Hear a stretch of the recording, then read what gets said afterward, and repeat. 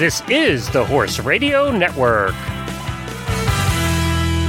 This is episode 82 of Horse Tip Daily. A different horse tip, a different equine topic, a different equestrian expert every day. Horse Tip Daily brings the world of equine knowledge to you one day at a time. Enjoy today's tip.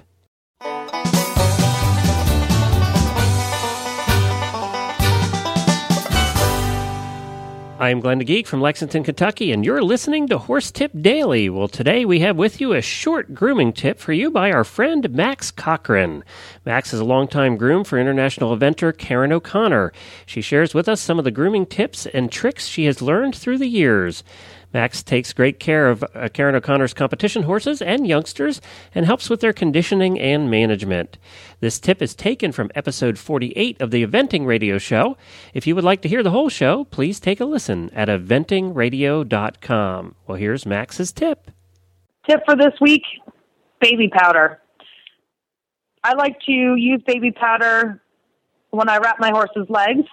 I'd like to put any type of a liniment onto my horse's legs, rubbing that in up and down, and then I like to sprinkle baby powder onto their legs before I put their standing wraps on. That way, the liniment will actually stay onto the horse's legs, and the baby powder helps to form a bit of a poultice, and then that liniment does not get absorbed into the quilt, and it stays on your horse's leg where it can do the most good.